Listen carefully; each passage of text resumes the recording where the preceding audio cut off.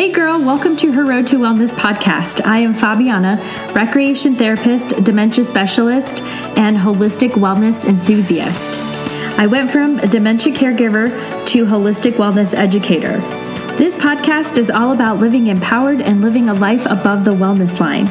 If you are ready to get started on your wellness journey or just level up in your wellness journey, then this podcast is for you.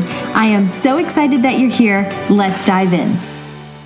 Hey girl, welcome to today's episode. Today we're going to talk about why I gave up alcohol 2.5 years ago.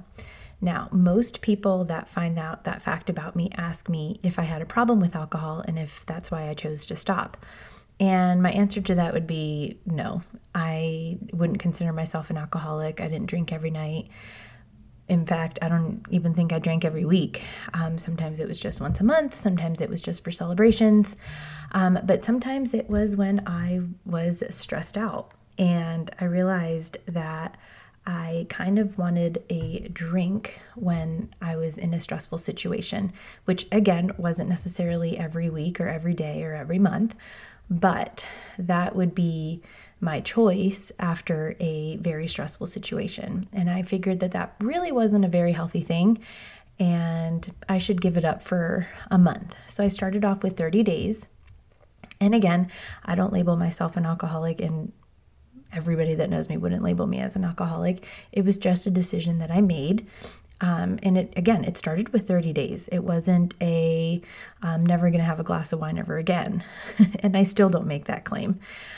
So as of right now, I have been alcohol free for 2.5 years. And I have to say, I feel great.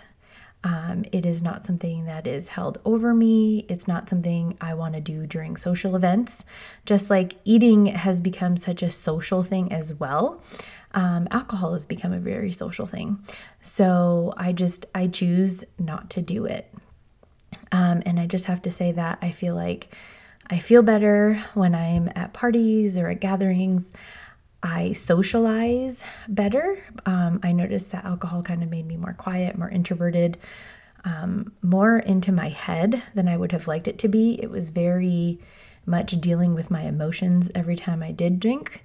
So it wasn't serving me. And that's why I decided to take it out of my life.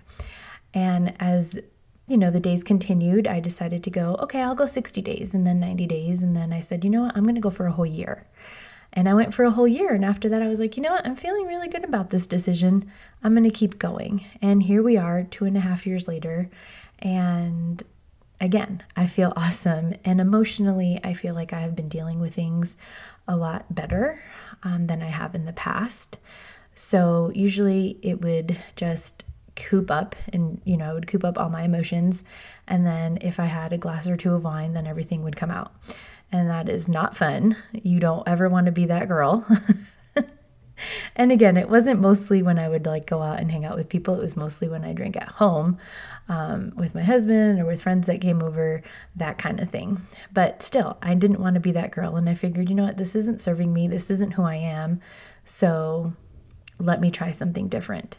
And as I dove into some research, alcohol definitely does affect the brain. I mean, I think we all know that by now. And there's research that, one beer can kill up to anywhere from 10 to 30,000 brain cells. Whether that's true or not, I'm still a little skeptical about it. However, I do know that it does have some impact towards the brain, and I know that it damages the brain. And I know that there is alcohol-induced dementia. Now, yes, while the alcohol-induced dementia is for those who have had a lot of alcohol in their life, but at the same time, define what a lot of alcohol in your life is. I mean, someone that drinks one glass of wine every night for X amount of years, that could build up, right? As much as a glass of wine is good for your heart, there's a lot of things to it if you have it over a long period of time, day in and day out for years at a time.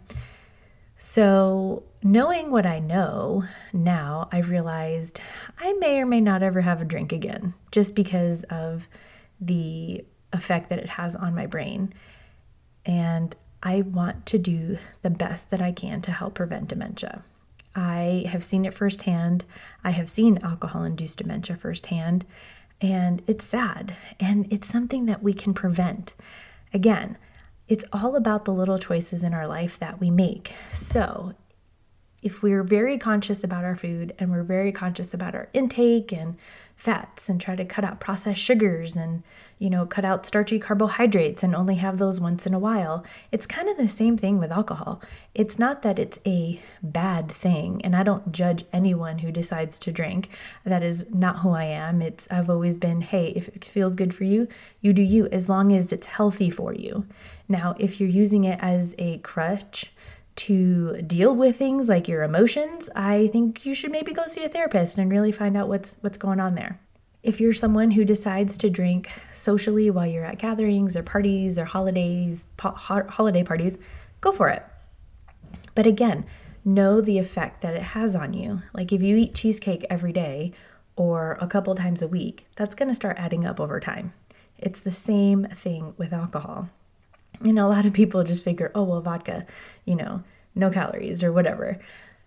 It still affects your brain health, and your brain is the powerhouse of your body. Yes, your gut is a huge component of your brain health as well, but your brain controls everything. You want to take care of this powerhouse the best that you can.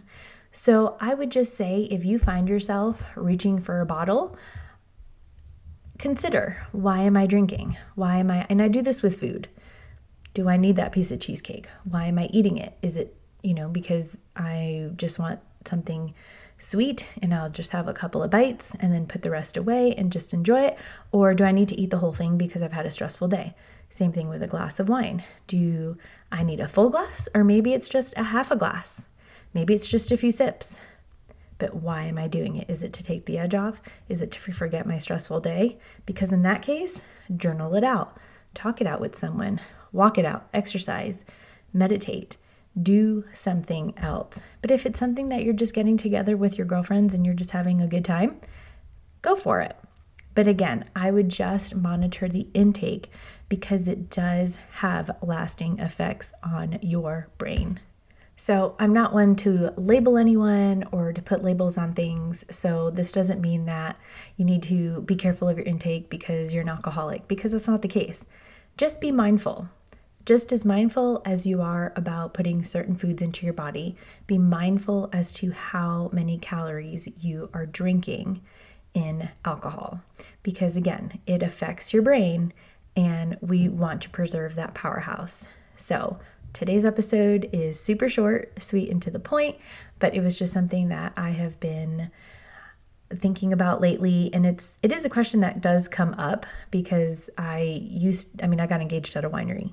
Like I said, I used to love wine tasting and all these things, and people have been like, hey, wait, you don't do this anymore? And I'm very open about it. No, and it's not because I have a problem with it. It's just because I think that taking care of my brain is the best thing to do for my health, and this is just one way that I am choosing to take care of my brain health. Until next time, we're in this together, girl. Talk to you later. Thank you so much for listening to today's episode. If you loved it and it resonated with you, tag me on Instagram. Let's link arms and be empowered to live a life above the wellness line.